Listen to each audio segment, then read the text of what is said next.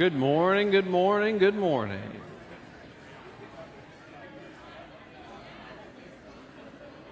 Well, good morning, everybody. Good to see you. Nice to know you care about each other. I am Michael Flake, one of the pastors here. Great to be together as a church family this morning, both online and in the YMCA. So fun to worship together as we rebuild the habits of worshiping and serving together on Sunday mornings. Whether you're cautious about Jesus, curious about Jesus, or committed to Jesus, there's room for you here. This is a safe place to learn, to grow, and to change. So long as you don't have it all together, you'll fit right in. If you found Isaac's playing too rapturous to sign up for Serve Day, that's fine. It's time for the sermon now. So you'll have plenty of time to review all the opportunities. Go online to the link, lakeforest.org/LFCD missions. Look through all the opportunities to serve. Next Sunday, not next Sunday, we'll be here next Sunday. We will be Serve Day on the 11th. It's on 7/11. Easy to remember. Get your Slurpee, come do Serve Day, 7/11. I would like to, Bill mentioned that we would love to pray for you, and we certainly would at online Lake Forest, Davidson prayer at lakeforest.org. Here in the gym, as you know, there's prayer cards on your way out the door. Fill out a prayer card, put it in the basket. We would love to pray for you. If you have a tithe or offering, you can also put those in that basket. And online, that's at lakeforest.org/give. I'd like to ask you, this is kind of a flip though, I'd like to ask you to pray for me and to pray for my family. So you may or may not know this, but our oldest is named Indiana. We call her Indy. She is 4 years old. When she was a baby, she had to have heart surgery to construct a wall in her heart and to build a valve. That valve has never worked very well. And so her surgeon, as she's gotten bigger though, her surgeon looked at it and he thinks that he could go in and repair that valve so that best case scenario, she'd be done having heart surgeries, or possibly she could get to be an adult before she would need a mechanical valve. And so the reason I asked for prayer is that on July 19th, Indy will go for her second heart surgery. And so I just ask you to be praying for that. Our prayer is that God will fully repair, those are the two important words, fully repair Indy's heart. You could pray for her parents, Mandy and myself. This is probably harder on us than her. That's a bold statement. It's hard on us. That's a true statement. And her 2-year-old sister, Cora May, we call her Cora. We don't know if Cora understands any of this, although Cora is maybe the smartest member of our family, so she might. This will be her longest time away from her sister, and how do you explain to a 2-year-old what's going on? So if you could just be in prayer for our family, that would be great. Throughout the month of July, I'm going to be taking a little more family time than usual for reasons you can probably understand. There are certainly some things that have to happen in July. Like in the fall, we're going to do the Established in Love campaign to raise money for our church building. So there are just some things that have to happen in July. But at the same time, I'm going to take a little extra family time for all the reasons you know. And I'm thankful for a church like you that not only encourages that, but is such a team, and church is a team effort for us, that it is really possible for me to take some time off, and things usually go a little bit better. So we're very excited for that. So thank you for your prayers for my family. As much as we love praying for you, I love that you will be praying for us. July 19th, Monday, early. They tell you to get there like at, 5, and then no one comes to talk to you till like 7. I never understand that. Someday I'm going to write a complaint about it, but not yet. Today we continue our year-long series of sermons called The Story with a capital S. We are looking at the big picture of the Bible, that from the beginning of time, God has been writing a great story in this world, and He invites you and me to find our place in it. We're trying to make the Bible a little less big, a little less intimidating, and so we have resources like reading plans and like videos, not to make you feel bad, but to help you understand the Bible at a deeper level. Previously on the story. In the beginning, God created the world. God created humanity in His own image. And yet humanity, in fact, all of creation, got lured into rebelling against God. In response to that rebellion, God has promised that He will bless all the peoples of the world through the family of Abraham and Sarah. And their family grew into a people, the Hebrew people, that became a kingdom, the kingdom of Israel. We're at the part of the Bible where that kingdom divided into two kingdoms and then got conquered and taken into exile. Assyria took the northern kingdom. Babylon took all of it. Babylon burned Jerusalem to the ground. They burned God's temple to the ground. And they left a few people to live in the rubble. But they took everybody else from the promised land to Babylon. So when the kingdom divides, the Bible's focus shifts to prophets. Prophets are God's appointed watchdogs against idolatry and injustice. God keeps sending prophet after prophet after prophet to point the people back to Him. Turn away from these little g gods and turn away from hurting your neighbor and return to God. Return to God's ways. Return to God's mercy. Worship God. This will be the message of the prophets for centuries. Return to God. Return to God's ways. Return to God's mercy. Last week, we talked about how the exile portion of the Bible, which is where we are, the people have been taken into exile, how the exile portion of the Bible is so important for us today. Because we know that in some ways the culture is shifting and that worship of God, faith in Jesus is becoming more marginalized. It's losing some of the protections or at least some of the deference it once enjoyed. And that's not all bad. God's people know how to live in exile. In fact, God's people know how to thrive in exile. We are not the first people who have ever tried to seek God and live for God in a pluralistic culture. That's a big word. I looked that up. Pluralistic means that people worship all kinds of gods. We are not the first people who have ever tried to seek God and live for God in a secularizing culture. Secularizing means that the worship of any god is becoming more marginalized, that the overall society is becoming more irreligious than religious. Not necessarily anti-religious, but just irreligious. Today we turn to the prophet Daniel. Daniel's life is recorded in a book of the Bible called... Cooper, any guesses? Daniel. Good guess. I'm excited you're already this engaged. Indy says hi, by the way. She likes you. So Daniel, we're looking at the book of the Bible called Daniel. The first half of the book is about Daniel's life in exile. The second half of the book is about God-given visions of the future that Daniel received.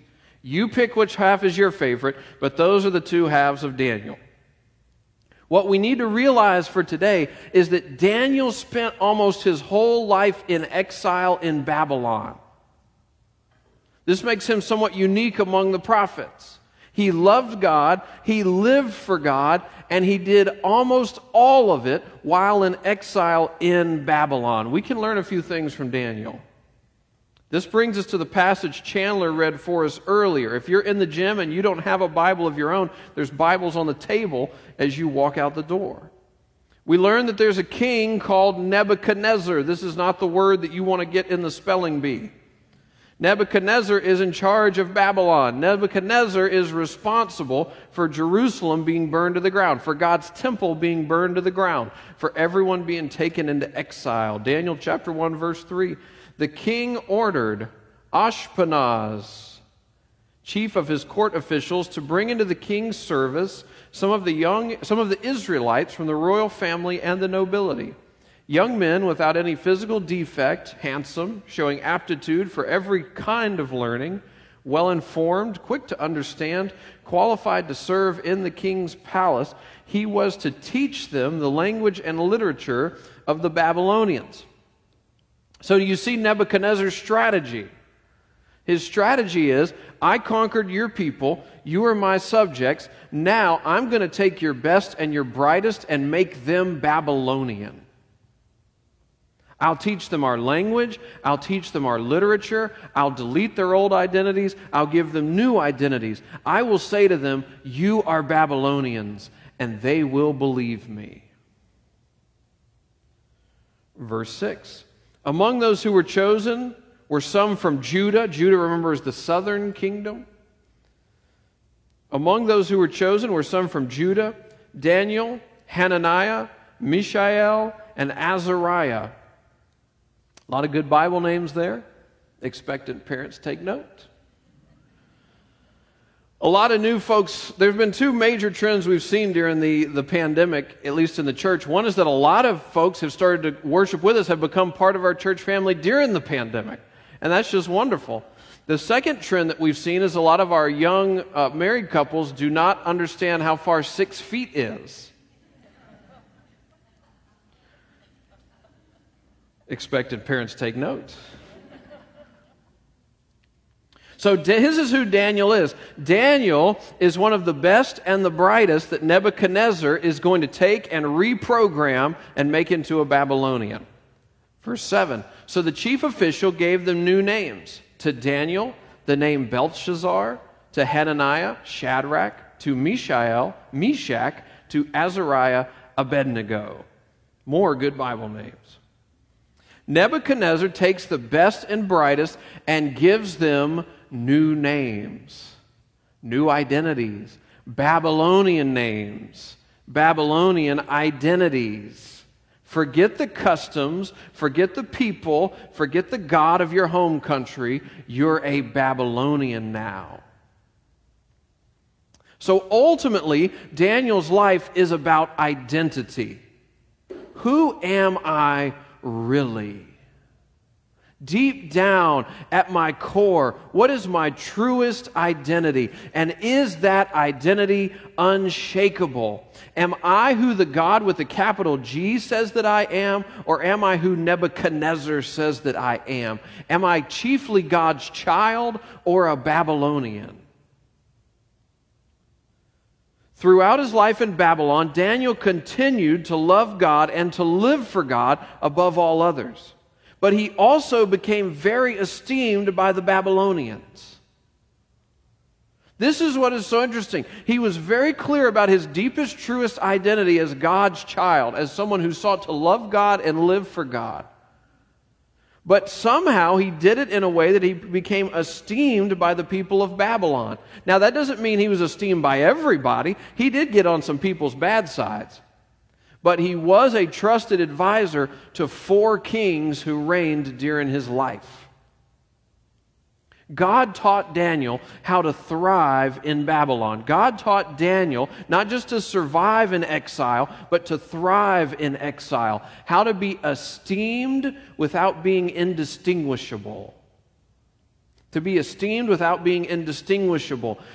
God cultivated in Daniel a distinctness, but it was an authentic distinctness. And people were drawn to it. People came to Daniel. We have a lot to learn from Daniel. Daniel shows us that the secret to thriving in exile is identity. To gain clarity on the question, who am I really? Who am I really? Deep down at my core, what is your truest identity? The good news is that God wants to give you your identity. God wants to give you your deepest and truest identity, an unshakable identity that is rooted in Jesus. God does not want you to achieve your identity. God wants you to receive your identity through faith in Jesus. Big difference. Not achieve your identity, but receive your identity through faith in Jesus. Through faith in Jesus, you can come to know that deep down at your core, you are a follower of Jesus, which means you're a friend of Jesus, which means you are God's child, God's son or daughter by faith. So if today or in the future you become a follower of Jesus, you can know that your deep down truest identity is that you are Jesus' follower, which means you are Jesus' friend, which means you are God's child, God's son or daughter by faith. It's an identity you receive, not an identity you achieve. So for the rest of the sermon, maybe even after the sermon, while you're still scanning the serve day opportunities, I'd like you to reflect on this question. What is your deepest, truest identity? And how does it affect how you engage with the world around you? What is your deepest and truest identity? And how does it affect how you engage with the world around you? Who are you really? And what if this is the time when you solidify your identity, not as something you achieve, but as something you receive from God? What if you were to solidify your deepest and truest identity is that you are Jesus' follower, which means Jesus' friend, which means God's child, God's son or daughter by faith? What if this is the time when we learn how to authentically live out in a new way this deepest and truest identity so that we might not just survive exile, but thrive in exile, be distinct, but in a refreshing and authentic way? How might we do that? 3 ideas from the first verses of Daniel. 3 ideas. The first is this. Number one, number one, number one, how to thrive in Babylon as God's child. Number one, Daniel reflected thoughtfully on where to draw lines. Oh, well, that went right to number 2. Well, we'll leave point number 1. Point number 1 is Daniel reflected thoughtfully on where to draw lines. Daniel resolved not to defile himself. This is verse 8. Daniel resolved not to defile himself with the royal food and wine, and he asked the chief official for permission not to defile himself in this way. So he was thoughtful about where to draw lines. By God's grace, with God's help, Daniel did not say, well, everyone in Babylon is doing it, so I'm definitely going to do it. He also did not say, everyone in Babylon is doing it, so I'm not going to do it. He asked a different question, which is, what does God say about this? What does God say about this? You remember, Chandler read earlier, Daniel and his friends learned the language and the literature of the Babylonians. They did not see any conflict between that study and their deepest and truest identity as God's people. So they were thoughtful about where to draw these lines. But Nebuchadnezzar had this habit of giving the best and brightest some regular food and wine from his table, and Daniel looks at this food and says, God would not want me to eat this. Now, the scripture does not say explicitly what Daniel's reason was. The most likely is that during the Old Testament time, God's people were governed by very strict dietary laws, and so it's highly likely that the food and the wine or the preparation method were not kosher. Literally, not kosher.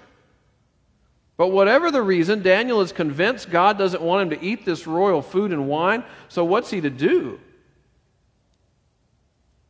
Well, this gets us to our next point, but all I'm trying to make the point here is that as God's child in exile, you and I will be presented with lots of decision points. And we will have to be thoughtful about where we draw lines so that we won't be needlessly separatists. But at the same time would be guided by the question, what does God say about this? Not what does Babylon say about this, what does God say about this? So here we go. Now to point number 2. Here it is, thriving in Babylon as God's child. Point number 2 is that Daniel showed kindness and respect to the people in Babylon. Daniel showed kindness and respect to the people in Babylon. Sometimes when someone is antagonistic or indifferent about our faith or our pursuit of faith, we can say, oh, well, if you're anti-God, I'm anti-you. Or if you're not interested in God, I'm not interested in you. And that's not what Daniel did. God cultivated in Daniel a very deep love of the people in Babylon. And it's evident in how he speaks to them. Even when he disagrees with them, he finds ways to be kind. He finds ways to be respectful. And this plays out on the whole food and wine thing. He tells the supervisor, Ashpenaz, he tells the supervisor, I really don't want to eat this food and drink this wine. And this is Ashpenaz's response. The official told Daniel, I am afraid of my lord the king. That's Nebuchadnezzar. I am afraid of my lord the king, who has assigned your food and drink. Why should he see you looking worse than the other young men your age? The king would then have my head because of you. And this is a well-founded fear. Nebuchadnezzar is power hungry, and his elevator no longer services all the floors. So how does Daniel respond to this? Daniel says this, please test your servant for 10 days. Give us, me and my 3 friends, give us nothing but vegetables to eat and water to drink, and then compare our appearance with that of the young men who eat the royal food, and treat your servants in accordance with what you see. The supervisor said, as supervisors are prone to do, what a great idea, I'm glad I thought of it. Daniel honored his supervisor's fear of Nebuchadnezzar. Daniel did not waver from his conviction that he should not be eating the king's food.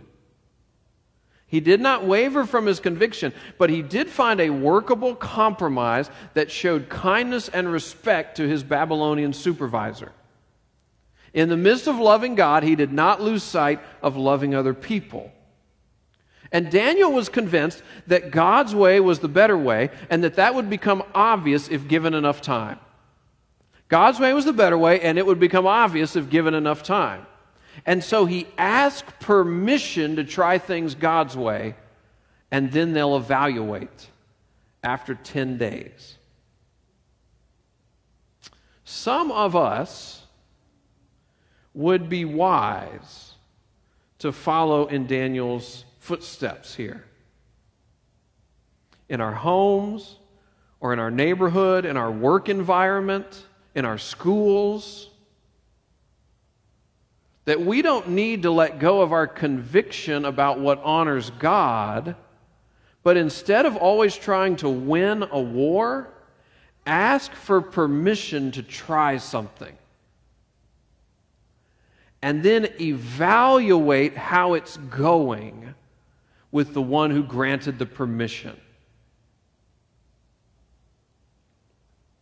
Daniel believed that God's way would prove itself to be the best way given enough time. And so he did not go into Ashpenaz to win the war, but to ask permission to act consistent with his conviction for a period of time, and then we'll evaluate it together. Finally, number three, thriving in Babylon as God's child. Number 3, Daniel sought God in community. In other words, exile will actually heighten our need for the church, this or some church. We need community where our faith or our exploration of faith will be nurtured, will be encouraged, where we can grow, where we can serve, where we can be challenged to love the people of this world, challenged to reflect thoughtfully on where to draw lines and where to leave lines undrawn. One of my hopes of the last year for you is that it has emphasized your need to not walk through life alone. Even the Lone Ranger had Tonto. The last year has made me all the more eager to worship together with you, to do it weekly, not because God has an attendance chart, but because I need to. You and I need to. We need to seek God in community in order to thrive in exile. Now, this does make me think about so many of you who have become part of our church family during the pandemic. You've been a part of the church for maybe as much as a year, maybe as much as 15 months, and you may not know anybody not in your family because you may have never been able to be in person. So the last year has just been a little wonky. We'll just name it what it is. It's been a little wonky. But you've become part of the church family. We're so excited by that. Now, over the next year, you'll start to build those relationships, those bonds. This is part of why we're emphasizing things like Serve Day, things like serving regularly on Sundays or beyond Sundays. Because as part of serving, that's how you get to know some other people. We do something together, but we also get to know some other people. So if you're in that step of, man, I've been here for a year, but I don't know anybody because it's been a pandemic, that's okay. Just start taking a step in. If you don't know where to start, you don't know how to jump on serving, just email me, mflake@lakeforest.org, and I'll get you to the right people. Jump on the Serve Days. Join a Serve Days squad. But just take those steps. Give yourself the time that it'll take to build the relationships, the connections in a church that's been scattered. And it's going to be beautiful. And I'm so thankful for all of you who found a home here during the pandemic. This is what we see with Daniel. Daniel had these three guys, Hananiah, Mishael, Azariah, who are often more known by their Babylonian names, Shadrach, Meshach, and Abednego. That's another sermon for another day. But they walked together, they did life together, they prayed together when they needed God's help, they sought each other's counsel when they faced hard decisions, they thrived in exile, but they thrived together. They didn't thrive as individuals, they thrived as a team. The struggles of Babylon did not isolate Daniel or isolate his friends, they pushed them closer together so that they might thrive while in exile. And it pushed them all closer to God. The struggles of exile do not have to isolate you. The struggles of this world do not have to isolate you. They can push you closer to others, closer to God. Daniel's life in Babylon was about identity. Identity is still a hot topic today. As our society has become as God has become more marginalized in our society, that giant God-shaped void in the center of society has been filled by a number of things, chiefly, I think, messages about freedom, science, and identity.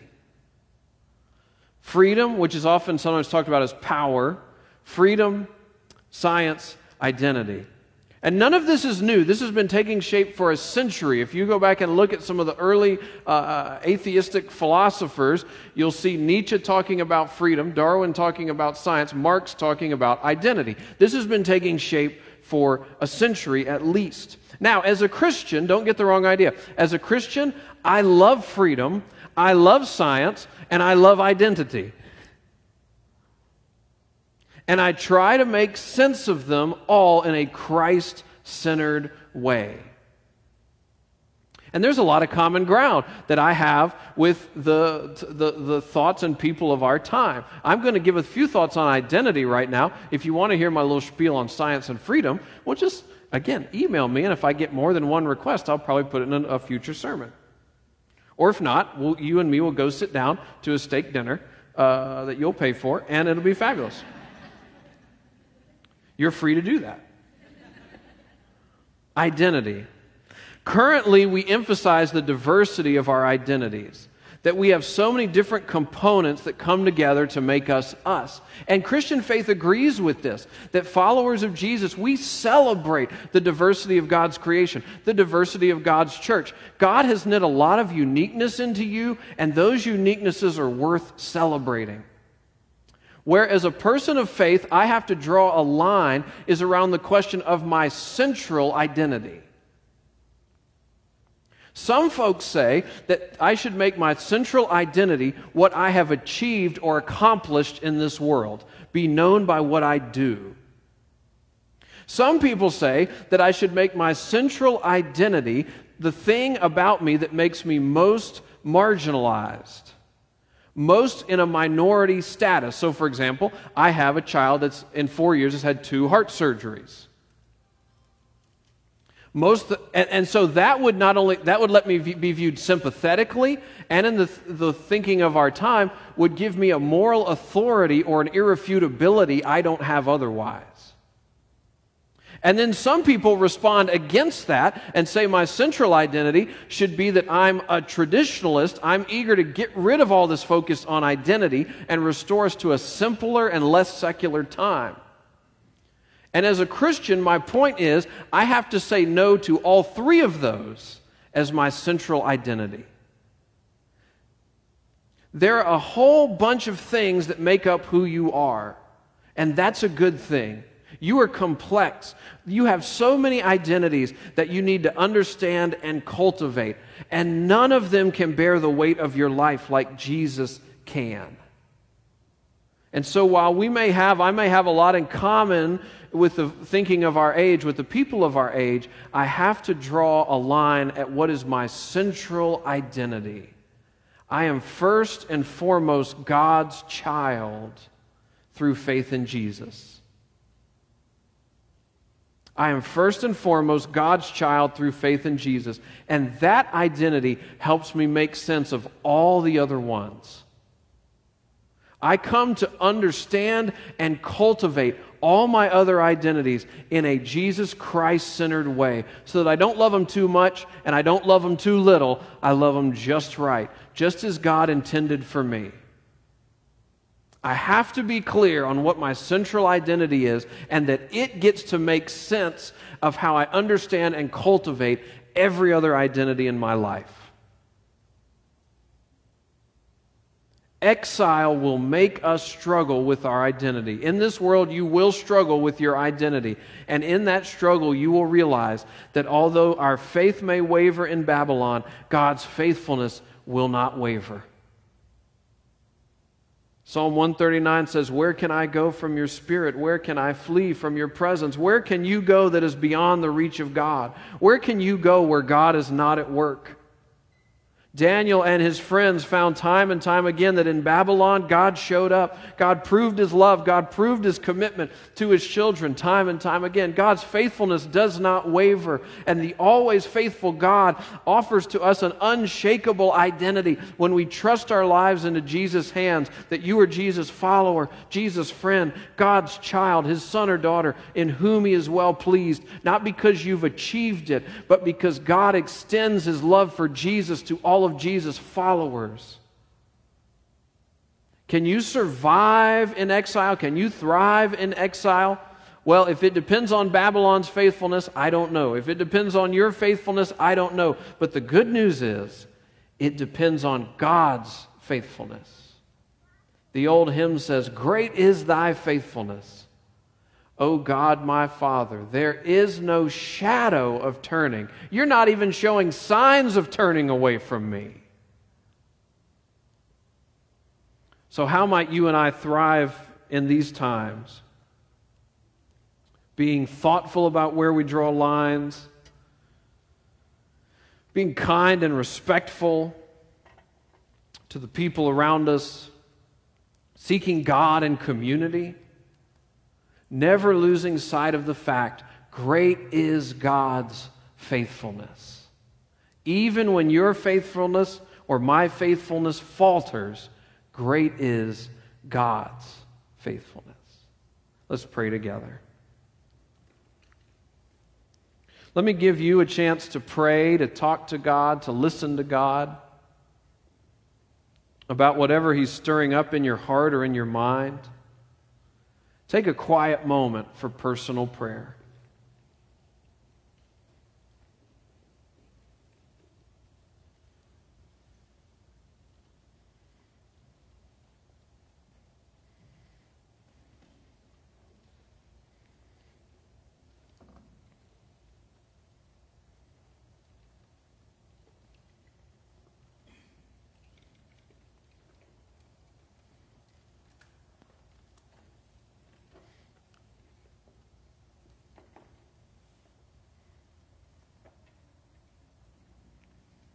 Lord, you have promised us that you have for all of us hope and a future.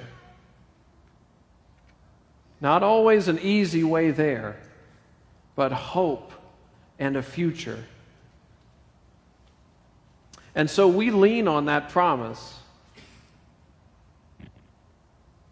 as we do the hard work of reflecting thoughtfully on where to draw lines, on asking you to cultivate a love and a kindness in us, even towards people that might be antagonistic towards you or towards us.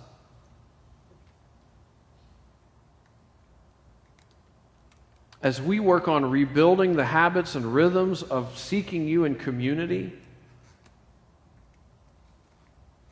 Lord, as we do the hard work of identity, I thank you for all the uniquenesses you've knit into every member of our church family. And I pray that the quest for identity will lead us to your feet, where we will find an unshakable identity in Jesus that helps us make sense of and cultivate every other identity. We pray all this in the matchless name of Jesus, who invites each of us to follow him. In Jesus' name we pray. Amen. Amen. Let's stand. Let's worship together.